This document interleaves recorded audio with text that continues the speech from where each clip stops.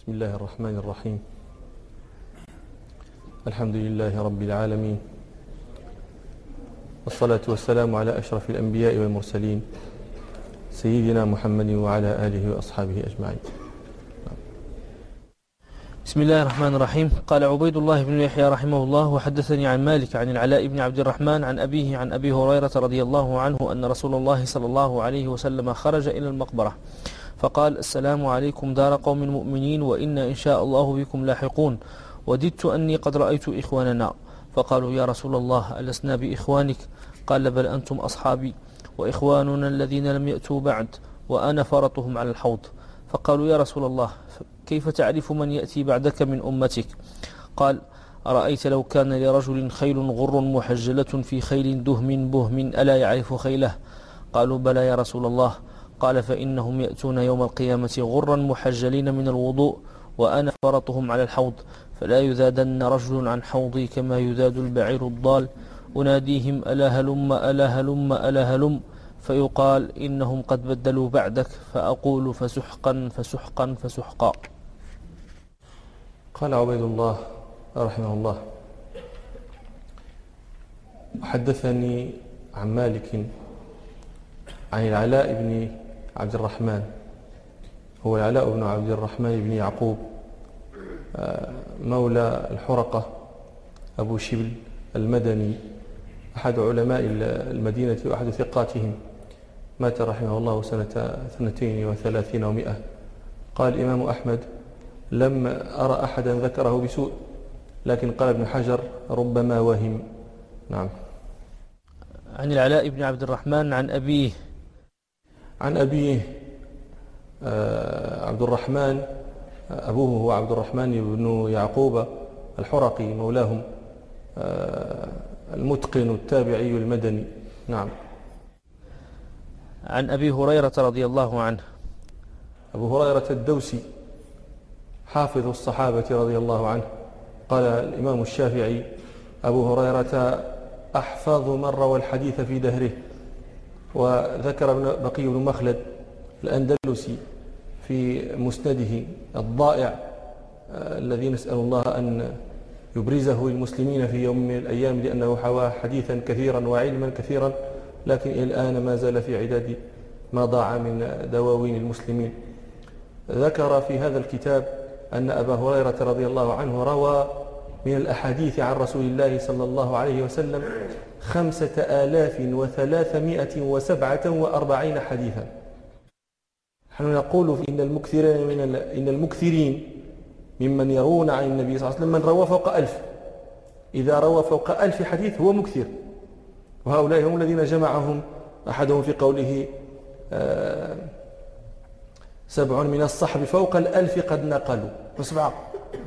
7 من الصحب فوق 1000 قد نقلوا من الحديث عن المختار خير مضر صلى الله عليه وسلم. أبو هريرة سعد هو أبو سعيد الخدري، سعد بن مالك بن سنان. أبو هريرة سعد، جابر، أنس، صديقة، وابن عباس، كذا ابن عمر. هؤلاء المكثرون، لكن أبا هريرة أكثرهم حديثا، فقد ذكر بقي أنه روى 5347 حديثا. في البخاري فقط 600 حديث و9 أحاديث في البخاري فقط. وقال: وليس لأحد من الصحابة هذا العدد ولا ما يقاربه.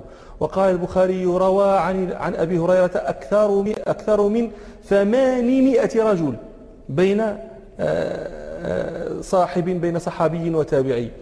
واختلف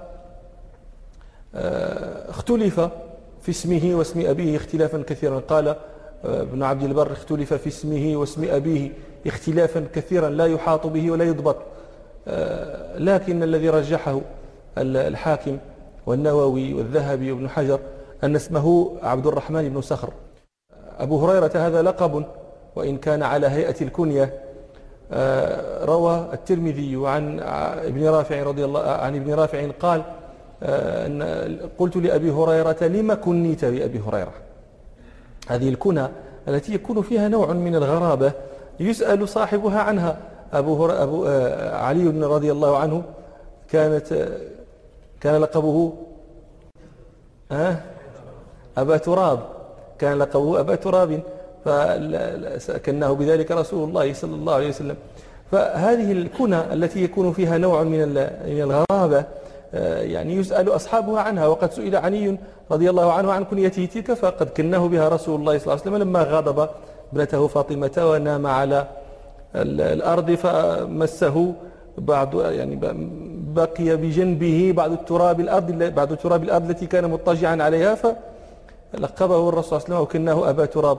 فقال ابن رافع: قلت لأبي هريرة: لما كنيت بأبي هريرة؟ قال: كنت أرعى غنم أهلي وكانت لي هرة صغيرة فكنت أضعها في الليل عند شجرة، فإذا جاء النهار أخذتها وذهبت بها معي ولعبت بها، فكنوني أبا هريرة. وأسلم عام خيبر، يعني في السنة السابعة، أوائل السابعة أواخر السادسة، على الخلاف الموجود في تاريخ غزوة خيبر، وشهدها مع رسول الله صلى الله عليه وسلم، ومنذ حضرها معه يعني لازم رسول الله صلى الله عليه وسلم وواظب عليه راضيا بشبع بطنه، فكان يحضر من المجالس ما لا يحضره كثير من الصحابة. أبو هريرة كان من أهل الصفة، وأهل الصفة أضياف الإسلام، لا يأوون على مال ولا على أهل ولا على أحد، فلم يكن له كما للأنصار بساتين أو يعني زراعة، ولم يكن له كما للمهاجرين يعني تجارة، فلذلك كان لا يشغله شيء عن حضور مجالس رسول الله صلى الله عليه وسلم، ولذلك كان كثير الحديث، فقد سمع ما لم يسمع كثير منهم.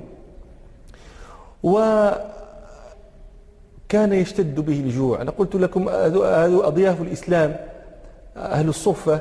الصفة هذه يعني مصطبة في مؤخرة المسجد النبوي.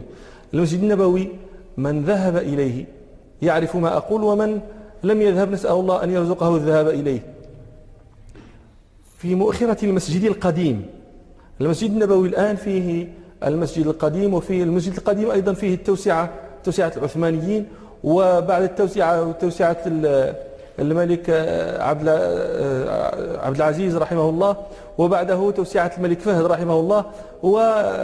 والصفة هذه في المسجد القديم خلف حجرات النبي صلى الله عليه وسلم، يعني الحجرة التي فيها قبره، خلفها تجدون عتبة صغيرة. هذه كانت هي الصفة.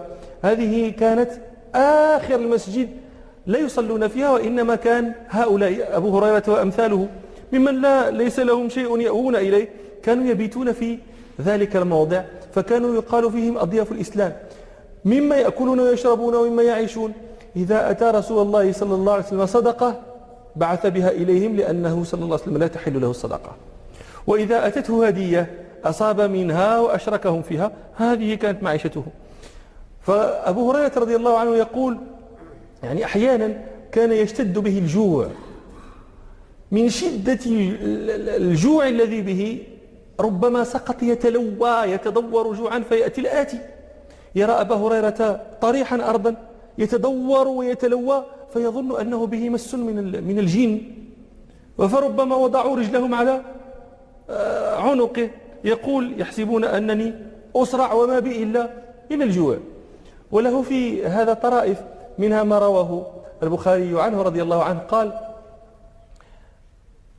الله الذي لا إله إلا هو إن كنت لأعتمد بكبدي على الأرض من شدة الجوع، وإن كنت لأربط الحجر على بطني من شدة الجوع، ولقد وقفت يوما في طريقهم الذي يمرون منه، فمر بي أبو بكر فسألته عن آية من كتاب الله لم أسأله إلا ليشبعني، فمر ولم يفعل.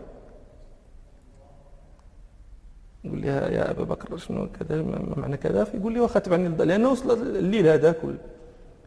يقول لي: توخى يلا نهضروا نفسرها لك وحنا شي ساعة ولا شي حاجة. قال: فمر ولم يفعل.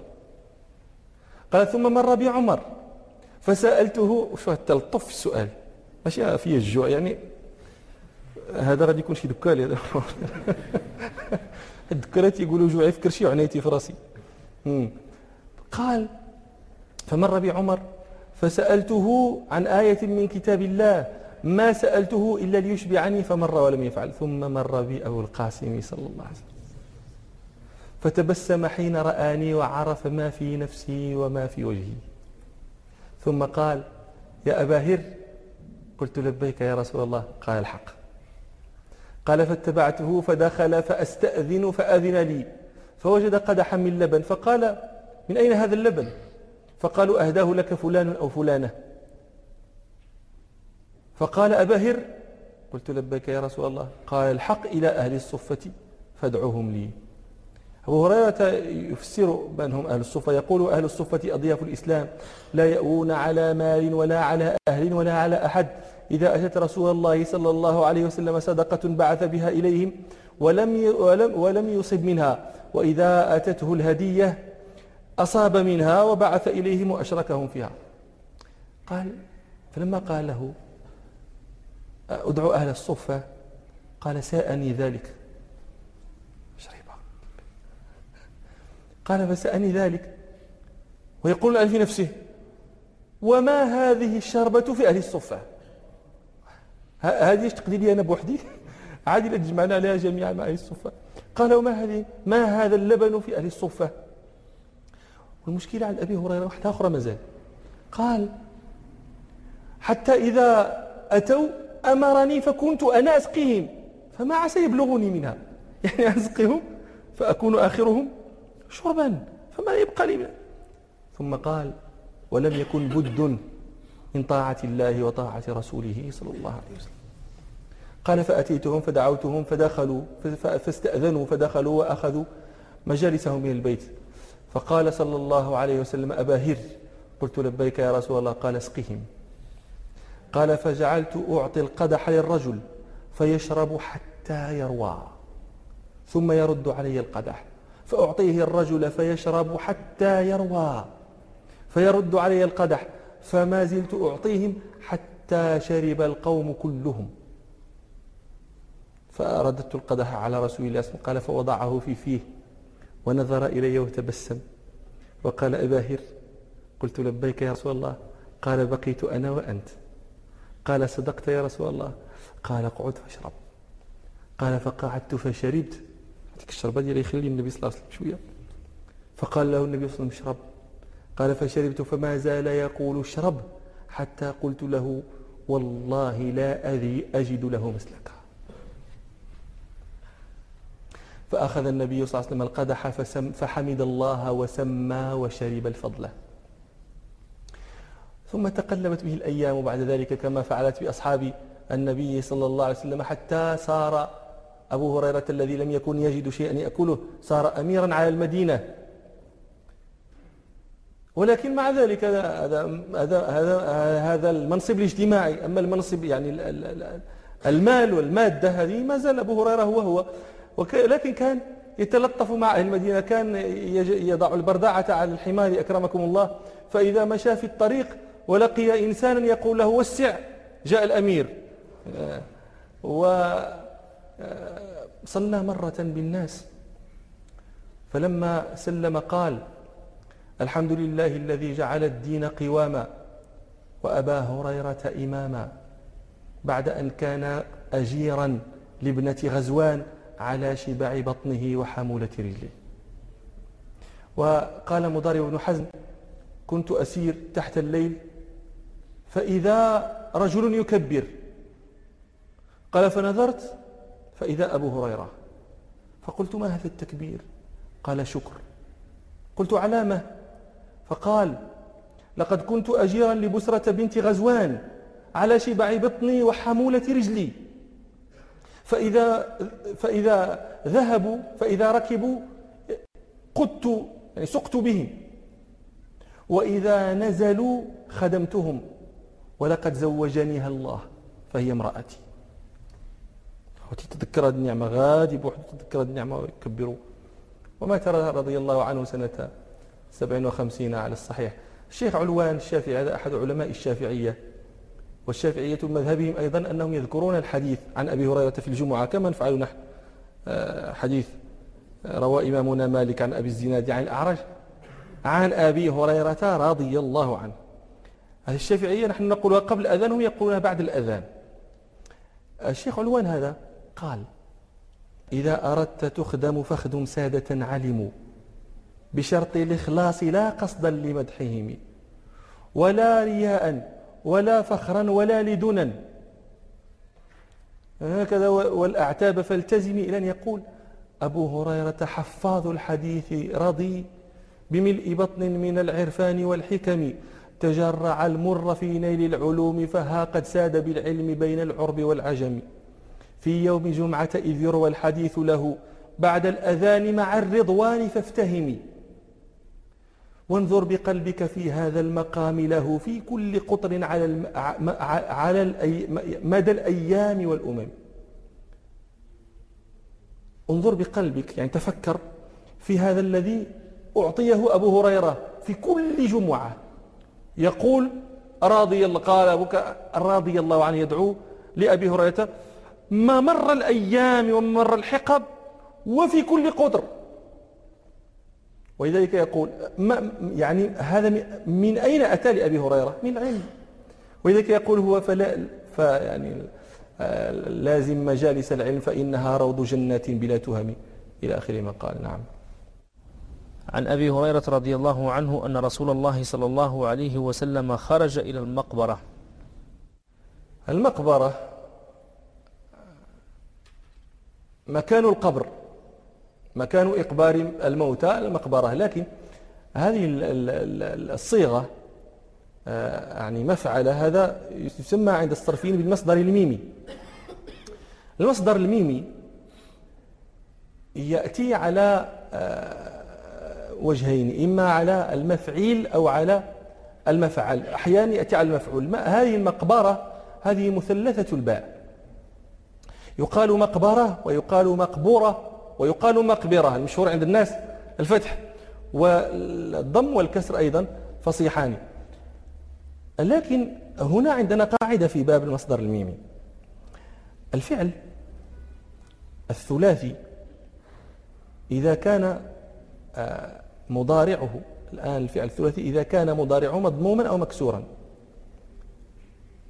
إذا كان الفعل الثلاثي مضارعه على يفعل أو على يفعل، وهذا الفعل ليس واوي فاء، ليست فاؤه واوا، وليس معتل اللام، فإن مصدره الميمية وظرف زمانه وظرف مكانه يكون على وزن مفعل. قبر هذا فيه لغتان: قبر يقبر وقبر يقبر. إذا قلنا على اللغة الأولى قبر يقبر، هذا من هذه القاعدة التي ذكرت لكم، فينبغي أن يكون مصدره ظرف مكان. الآن المقبرة احنا ظرف مكان، ينبغي أن تكون مفتوحة، فنقول قياس مقبرة ومقبرة ومقبورة، هذا شاذ. وعلى القول على القول الثاني أن قبر مضارعه يقبر، هذا قاعدة أخرى، وهي إذا كان الفعل ليس معتل اللام ولا واوي الفاء ومضارعه مكسور العين، فعل يفعل قبر يقبر، هذا يكون مصدره الميمي على وزن مفعل وظرف زمانه وظرف مكانه على وزن مفعيل. احنا هنا ظرف مكان، عندنا هذه مقبرة ظرف مكان، فالقياس أن يقال مقبرة، والشذوذ أن يقال مقبرة ومقبورة. هذا لطلاب علم الصرف ليستفيدوا هذا من هذه الكلمة. نعم.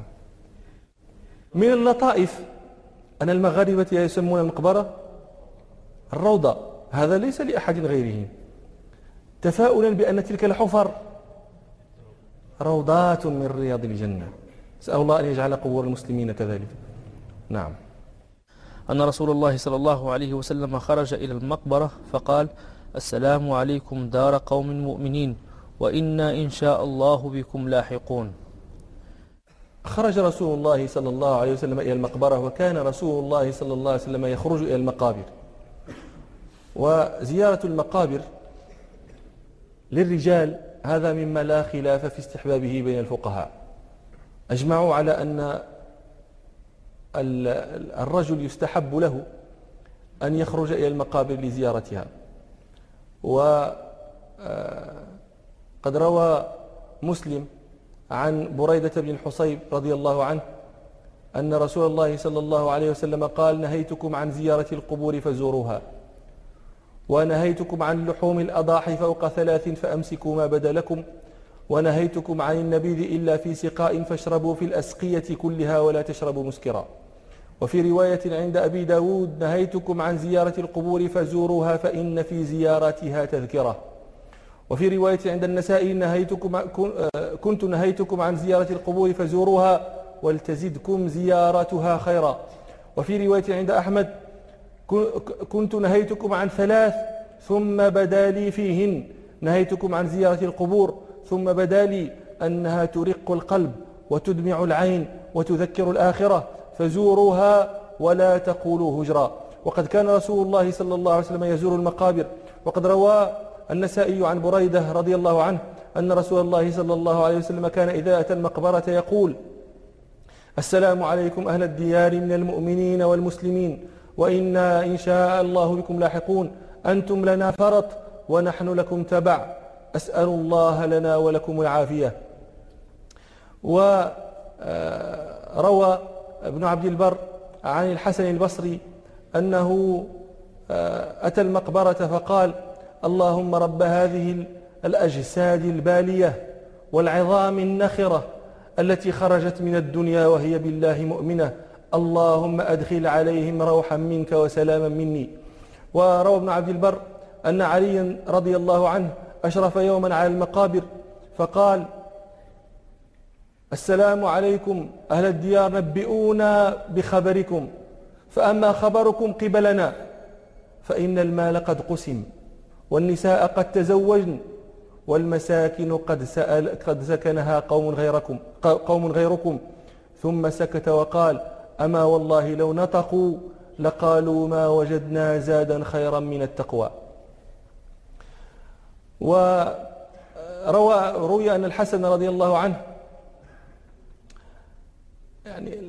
روي أيضا أن علي بن أبي طالب رضي الله عنه أشرف يوما على المقابر فقال: السلام عليكم أهل الديار الموحشة والمحال المقفرة، أنتم لنا سلف ونحن لكم تبع، وعما قليل بكم لاحقون، طوبى لمن عمل للمعاد وقنع بالكفاف ورضي في جميع أحواله عن الله. والكلام عن الموت هذا لم يخلو منه كتب فن من الفنون، تجدونه في كتب التفسير، وتجدونه في كتب الفقه، وتجدونه في كتب الرقم، بل تجدونه حتى في كتب الأدب. هذا كأن الكلام عن الموت تخلل شغاف كل من تحدث في شيء من العلم. ولذلك كانوا مثلا مما يذكر أن الحسن البصري رحمه الله كان يقول: ابن آدم إنما أنت عدد، فإذا مضى يومك فقد مضى بعضك. وقال أبو العتاهية: الناس في غفلاتهم ورح المنية تطحن. وقيل للحسن البصري: إن فلانا مات فجأة، فقال: لو لم يمت فجأة لمرض فجأة ثم مات. وقال أبو عمرو بن العلاء: كنت جالسا عند جرير الشاعر المشهور وكان يملي على كاتبه قصيدته التي يقول فيها: ودع أمامة حان منك رحيل. قال: فطلعت جنازة فسكت جرير وقال: شيبتنا هذه الجنائز. قال: فقلت له: فلم تسب الناس؟ فقال جرير: يبدأونني ثم لا أعفو، وأعتدي ولا أبتدي. ثم قال: تروعنا الجنائز مقبلات، فنلهو حين تذهب مدبرات. إذا أقبلت روعتنا وأخافتنا، وإذا أدبرت لهونا. تروعنا الجنائز مقبلات ونلهو حين تذهب مدبرات، كروعة هجمة لمغار 7 فلما غاب عادت راتعات. كروعة هجمة، الهجمة هذه تطلق على قطيع من الإبل إذا جاوز 40. الهجمة قطيع من الإبل يغير عليه 7 فترتاع، لكن إذا غاب 7 وذهب رجعت ورتعت. كروعة هجمة لمغار 7 فلما غاب عادت راتعات. يقال إن نوحا عليه السلام بنى بيتا من قصب، فقيل له لو بنيت بيتا أفضل من هذا، فقال هذا كثير لمن يموت. وقال صريع الغواني كم رأينا من أناس هلكوا قد بكوا أصحابهم ثم بكوا، تركوا الدنيا لمن خلفهم ودوهم لو قدموا ما تركوا. والكلام في هذا كثير، ويعني إن في هذا لذكرى لمن كان له قلب أو ألقى السمع وهو شهيد. نعم، لو كانت لنا قلوب حية لكفانا في هذا ما يقول رب العالمين. الناس من هذا الذي ترون الآن في المقابر، يقبر الإنسان ويقوم على قبره رجل يحدث ويعظ، فأنا أتعجب كلما حضرت مثل هذا، وأقول إذا لم يتعظ الحاضرون لهذا المشهد هل يعظهم كلام متكلم؟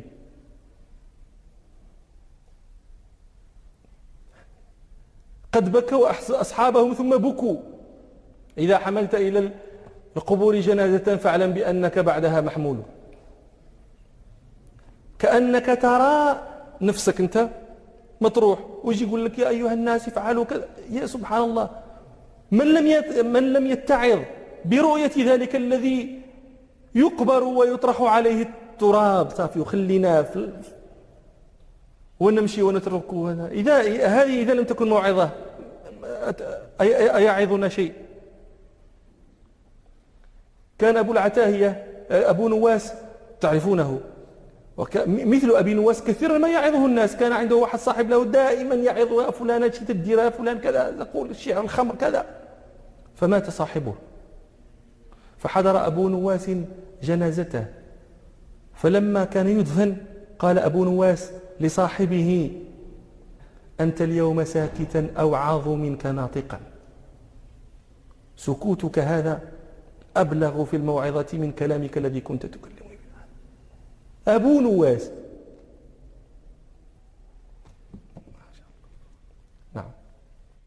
أن رسول الله صلى الله عليه وسلم خرج إلى المقبرة فقال السلام عليكم دار قوم مؤمنين. تحدثنا عن حكم زيارة المقابر للرجال، أما حكم زيارة المقابر للنساء فهذا موضع اختلف فيه الفقهاء. ذهب المالكية والحنفية والشافعية والحنابلة في رواية إلى أن زيارة القبور للنساء مشروعة، وذهب الحنابلة في رواية أخرى إلى أنها ممنوعة. فأما الجمهور الذين قالوا إن النساء يجوز لهن أن يزورن المقابر فقد استدلوا على ذلك بأدلة، منها حديث الصحيح نهيتكم عن زيارة القبور فزوروها، وهذا عام يدخل فيه الذكر والأنثى. وروى الحاكم عن ابن أبي مليكة قال رأيت عائشة رضي الله عنها مقبلة من المقابر، فقلت لها يا أم المؤمنين من أين أقبلت؟ فقالت من قبر أخي عبد الرحمن بن أبي بكر. فقلت لها ألم يكن رسول الله صلى الله عليه وسلم نهى عن زيارة المقابر؟ فقالت بلى قد كان نهى عنها ثم أمر بها. وروى مسلم أيضا حديثا طويلا وفيه أن عائشة رضي الله عنها سألت النبي صلى الله عليه وسلم ما تقول إذا زارت المقابر؟ فقال لها قولي السلام عليكم أهل الديار من المؤمنين والمسلمين، يرحم الله المستقدمين منا والمستأخرين، وإنا إن شاء الله بكم لاحقون. فعلمها ما تقول إذا زارت المقابر، فهذا دليل على مشروعية زيارتها لها. وكذلك روى البخاري أن رسول الله صلى الله عليه وسلم مر على امرأة جالسة عند قبر تبكي، فقال لها اتقي الله واصبري، ولم ينكر عليها جلوسها على القبر، فدل ذلك على جوازه. لكن إذا أكثرت المرأة من زيارة القبور فحينئذ تمنع، لا تمنع من الزيارة، إنما تمنع من إكثار الزيارة. ولذلك قال القرطبي، وهذا أحد علماء المالكية، إذا قلنا القرطبي الإشبيلي الغرناطي يعني هذا الغرب الإسلامي كلهم مالكية إلا بعضا ممن صار ظاهريا متبعا لابن حزم رحمة الله على الجميع. القرطبي رحمه الله يقول تمنع المرأة من كثرة الزيارة لئلا تدخل في قول النبي صلى الله عليه وسلم لعن الله زوارات القبور. الحنابلة في روايتهم التي ذهبوا إلى المنع فيها من منع النساء من الزيارة استدلوا على ذلك بما رواه الترمذي عن أبي هريرة رضي الله عنه أن رسول الله صلى الله عليه وسلم قال لعن الله زائرات القبور. وهذا اللفظ بهذه الرواية اختلف فيه العلماء، والأكثر من المحدثين على أنه لا يصح بلفظ زائرات، إنما يصح بلفظ زوارات، وإذا نهي عن أن تكون زوارة فلا يمنع ذلك من أن تكون زائرة. ولو صح على فرض أن هذا اللفظ صحيح فيحمل على أنه كان زمن النهي الذي دل عليه قوله صلى الله عليه وسلم نهيتكم عن زيارة القبور فزوروها. ومن أخبار الناس بشأن النبي صلى الله عليه وسلم أقواله عائشة فلما سألها ابن أبي مليكة ألم يكن النبي صلى الله عليه وسلم نهى عن زيارة القبور قالت نعم كان نهى عنها ثم أمر بها، فدل على أن ذلك شمل الرجال والنساء. ومما يدل على ذلك أيضا أن العلة التي من أجلها شرعت زيارة القبور هذه لا تختص بالرجال، فإن المرأة أيضا تحتاج إلى ما يرق قلبها ويدمع عينها ويذكرها بالآخرة. نعم. أن رسول الله صلى الله عليه وسلم خرج إلى المقبرة فقال السلام عليكم دار قوم مؤمنين. قال رسول الله صلى الله عليه وسلم السلام عليكم دار قوم مؤمنين. هذا أدب ينبغي أن يتأدب به الناس إذا دخلوا القبور، أن يسلموا على الموتى، أن يسلموا على أهل المقابر، وأن يدعوا لهم كما جاء في الحديث السلام عليكم في رواية موطأ السلام عليكم دار قوم مؤمنين، أو السلام عليكم أهل الديار كما ذكرت لكم. المهم أن يسلم عليهم وأن يدعو لهم، وهذا أدب ينبغي أن يتعلمه الناس، وأن يعني هذا من حقوق موتانا علينا، فموت المسلمين لا تنقطع صلتهم بأحيائهم. وهنا قال النبي صلى الله عليه وسلم السلام عليكم، فسلم على الموتى كما يسلم على الأحياء. روى الترمذي عن أبي جري جابر بن سليم رضي الله عنه قال رأيت رجلا يصدر الناس عن رأيه لا يقول شيئا إلا صدروا عنه، فقلت من هذا؟ فقالوا هذا رسول الله صلى الله عليه وسلم. فجاءه هذا فقلت عليك السلام يا رسول الله مرتين، عليك السلام. فقال له رسول الله صلى الله عليه وسلم لا تقل عليك السلام، إن عليك السلام تحية الموتى، قل السلام عليك. هذا فيه نوع من التعارض الظاهري، هنا يقول عليك السلام تحية الموتى، وفي الحديث يقول السلام عليكم ويسلم بها على الموتى. هذا معناه أن ليس معنى الحديث أن من زار القبور ينبغي أن يسلم على الموتى بأن يقول عليكم السلام، لا، فإن ذلك النبي صلى الله عليه وسلم وضحه السلام عليكم. إنما معنى الحديث أن أهل الجاهلية كانوا يسلمون على الموتى بقولهم عليك السلام. هذه كانت تحية الموتى عند أهل الجاهلية. قال عبدة بن الطبيب عليك سلام الله قيس بن عاصم ورحمته ما شاء أن يترحم، فقال عليك سلام الله.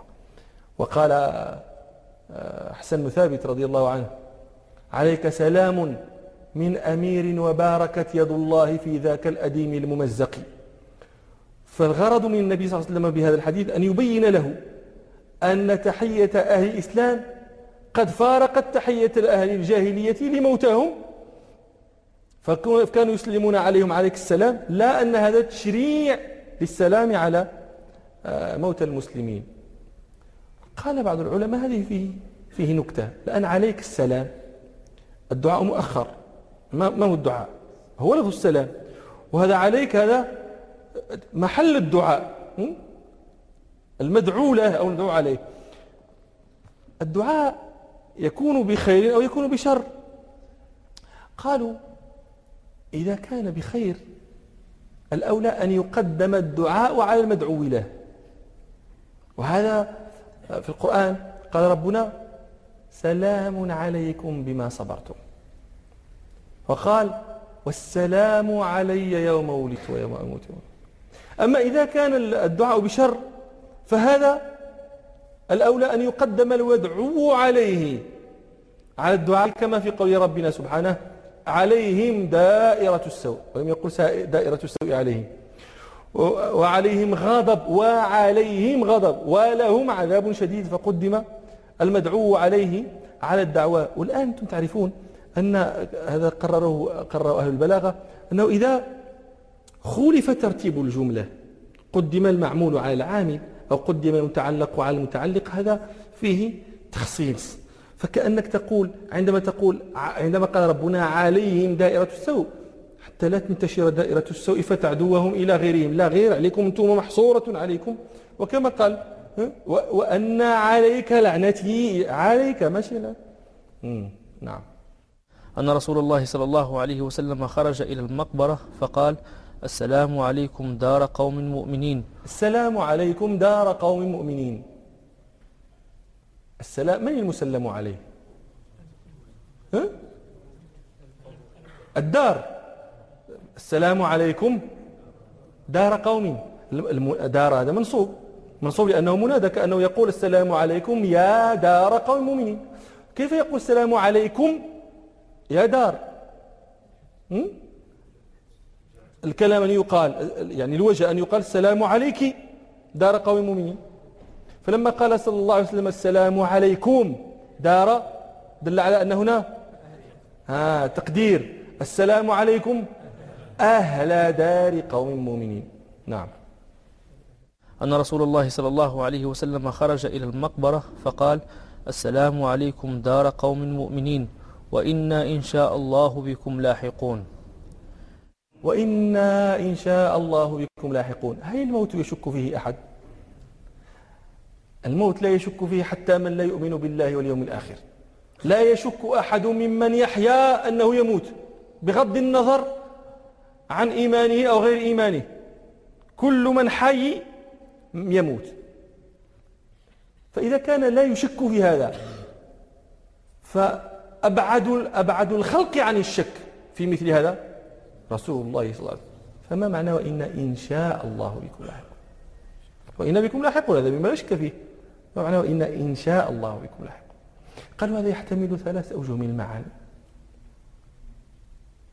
وإن إن شاء الله بكم لاحقون لأن الله تعالى قال لنبيه صلى الله عليه وسلم: ولا تقولن لشيء إني فاعل ذلك غدا إلا أن يشاء الله. فأمر أن لا يقول لشيء إني فاعل كذا إلا إذا قال إن شاء الله، فيكون إن شاء الله هنا من باب الائتمار بالآية، أو على حد قول الله تعالى: لتدخلن المسجد الحرام إن شاء الله آمنين. هل الله تعالى إذا وعد أو إذا أخبر يتطرق الشك إلى خبره؟ إذا لو قيل مثلا في غير القرآن: لتدخلن المسجد الحرام آمنين، هذا لا شك فيه، قول الرب سبحانه لا شك فيه. فكما أن الله تعالى أدخل الاستثناء هنا مع أنه مما لا يتطرق إليه شك، فكذلك النبي صلى الله عليه وسلم في هذا الموضع. وقالوا احتمال ثالث: وإن إن شاء الله بكم لاحقون في هذه البقعة، أي بقعة البقيع، وإلا فقد يدفن النبي صلى الله عليه وسلم في غيرها، وقد دفن في بيته. نعم. وإنا إن شاء الله بكم لاحقون وددت أني قد رأيت إخواننا. وددت أني قد رأيت إخواننا، هذا شرف لهذه الأمة أن يتمنى رسول الله صلى الله عليه وسلم أن يرى من لم يعاصره من أتباعه، وهذا شرف لنا، فنحن أولى أن نكون أشد تمنيا وأشد تطلعا لرؤيته صلى الله عليه وسلم. نسأل الله أن يرزقنا أن نكون إخوانا له في الدنيا والآخرة. روى الإمام أحمد في مسنده عن أبي عبد الرحمن الجهني قال: بينا نحن عند رسول الله صلى الله عليه وسلم إذ طلع ركبان، فلما رآهما رسول الله صلى الله عليه وسلم قال: كنديان مذحجيان. فلما أقبلا إذا رجلان من مذحج، فأقبل أحدهما ليبايع النبي صلى الله عليه وسلم، فلما أخذ بيده قال المدحجي للنبي صلى الله عليه وسلم: أرأيت من رآك وآمن بك واتبعك وصدقك هذا له؟ فقال له النبي صلى الله عليه وسلم: طوبى له. فبايعه وانصرف. ثم جاء الآخر فمد يده ليبايع النبي صلى الله عليه وسلم فقال: أرأيت من آمن بك واتبعك وصدقك ولم يرك ماذا له؟ فقال النبي صلى الله عليه وسلم: طوبى له ثم طوبى له ثم طوبى له. وروى أبو داود الطيالسي عن نافع مولى ابن عمر رضي الله عنهما أن ابن عمر جاء إليه رجل فقال له: يا أبا عبد الرحمن، أأنتم رأيتم رسول الله صلى الله عليه وسلم بأعينكم هذه؟ قال: نعم. قال: وكلمتموه بألسنتكم هذه؟ قال: نعم. قال: وبايعتموه بأيديكم هذه؟ قال: نعم. قال: طوبى لكم يا أبا عبد الرحمن. فقال له ابن عمر: ألا أخبرك بما سمعت من رسول الله صلى الله عليه وسلم؟ سمعته يقول: طوبى لمن رآني وآمن بي، وطوبى ثم طوبى ثم طوبى لمن آمن بي ولم يراني. اللهم لا تحرمنا من هذا بسوء أفعالنا يا رب، أدخلنا في هذا بفضلك ومنك يا رب. نعم. وإنا إن شاء الله بكم لاحقون، وددت أني قد رأيت إخواننا. فقالوا: يا رسول الله، ألسنا بإخوانك؟ قال: بل أنتم أصحابي. بل أنتم أصحابي. قالوا: ألسنا بإخوانك؟ قال: بل أنتم أصحابي. كثير ممن يسمع هذا الحديث يقول إن النبي صلى الله عليه وسلم نفى عن الصحابة أن يكونوا إخوانا، وهذا غلط. بل إذا فهمت بل فهمت معنى قول النبي صلى الله عليه وسلم. ولهذا أقول دائما للطلبة ولغيرهم إن نصوص الكتاب والسنة تفهم من حيث تفهم اللغة العربية.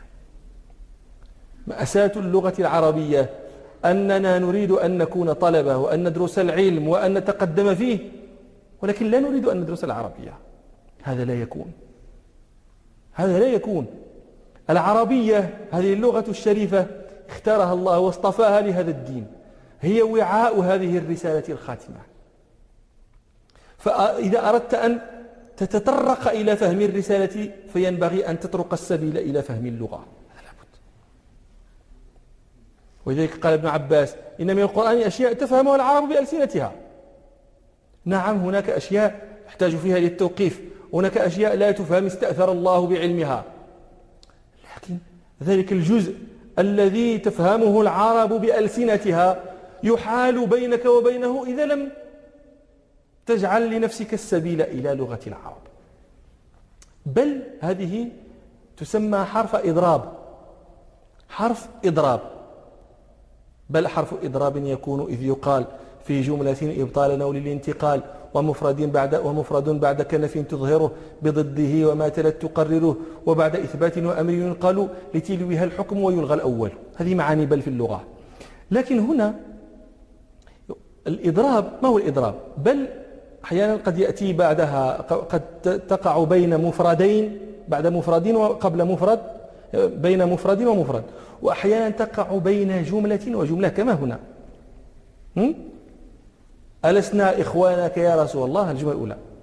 قال: بل أنتم أصحابي، هذه الجملة الثانية، فوقعت بل بين جملتين. الإضراب، ما معنى الإضراب؟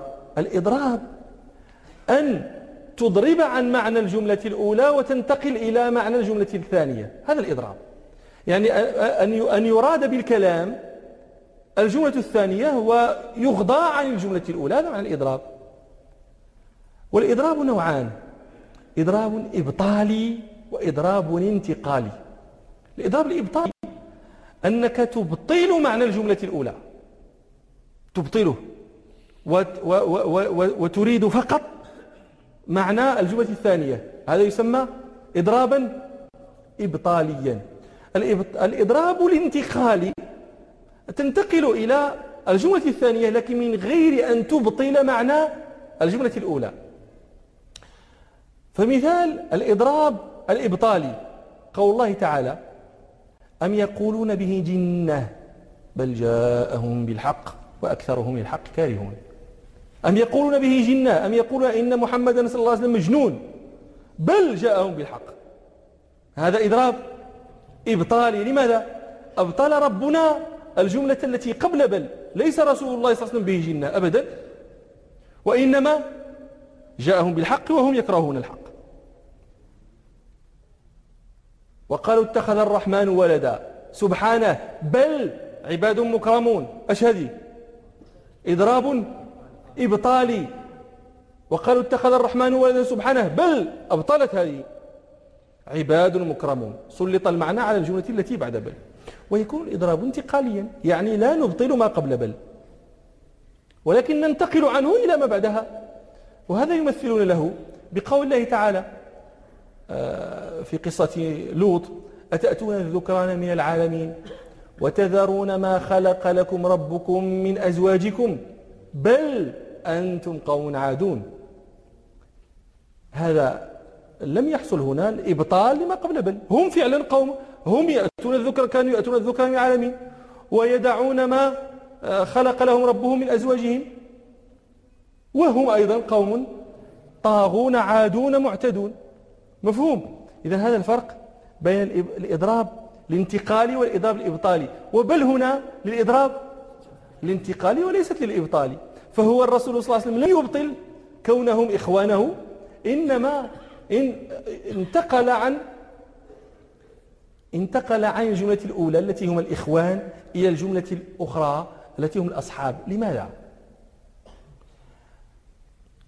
لا يريد النبي صلى الله عليه وسلم أن يبطل أنهم إخوانه، لكن لا يريد أن يسموا إخوانا، إنما يريد أن يسموا أصحابا.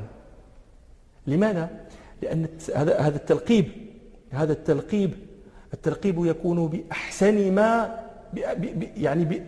إذا أردنا أن نضع لك لقبا ونضع لك لقب تشريف نبحث عن أحسن الألقاب التي تناسبك ونلقبك بها. أحسن الألقاب التي تأتي في حق الصحابة هي الصحابة. أحسن لقب للصحابي هو الصحابي. لماذا؟ لأن لو لقب بالأخوة هذا لقب يشركهم فيه من يأتي بعدهم ممن لم يفعل كفعلهم. هم إخوان النبي صلى الله عليه وسلم ونحن إخوانه، نسأل الله أن يجعلنا كذلك. لكن لقب الصحبة هذا لا يدركه من بعدهم أبدا، وهذا أولى بأن يلقبوا به. لذلك قال لهم بل أنتم أصحابي. وهنا أنا أتأمل أمس في هذا الحديث أجد الشأن بالنسبة للصحابة مخالف للشأن بالنسبة لجميع الناس بعدهم. الآن بالنسبة لنا الأخوة هذه مرتبة فوق الصحبة. أنت قد تصاحب الإنسان فيخالطك فيخاللك، فتقول إذا أردت أن تحدث عنه هذا صاحبي بل أخي، فيكون الوصف تلقيبه بالأخوة أرفع من تلقيبه بالصحبة، بخلاف الصحابة تلقيبهم بالصحبة أرفع لهم من التلقيب بالأخوة، لأنهم لا يلحقون في تلك المرتبة، وأما الأخوة فيشركهم فيها غيرهم. ولذلك قال بل أنتم أصحابي. وقد فهمتم أن بل هنا لا تبطل الأخوة، وإنما ينتقل عنها إلى ما هو أولى منها وهو الصحبة. نكتفي بهذا.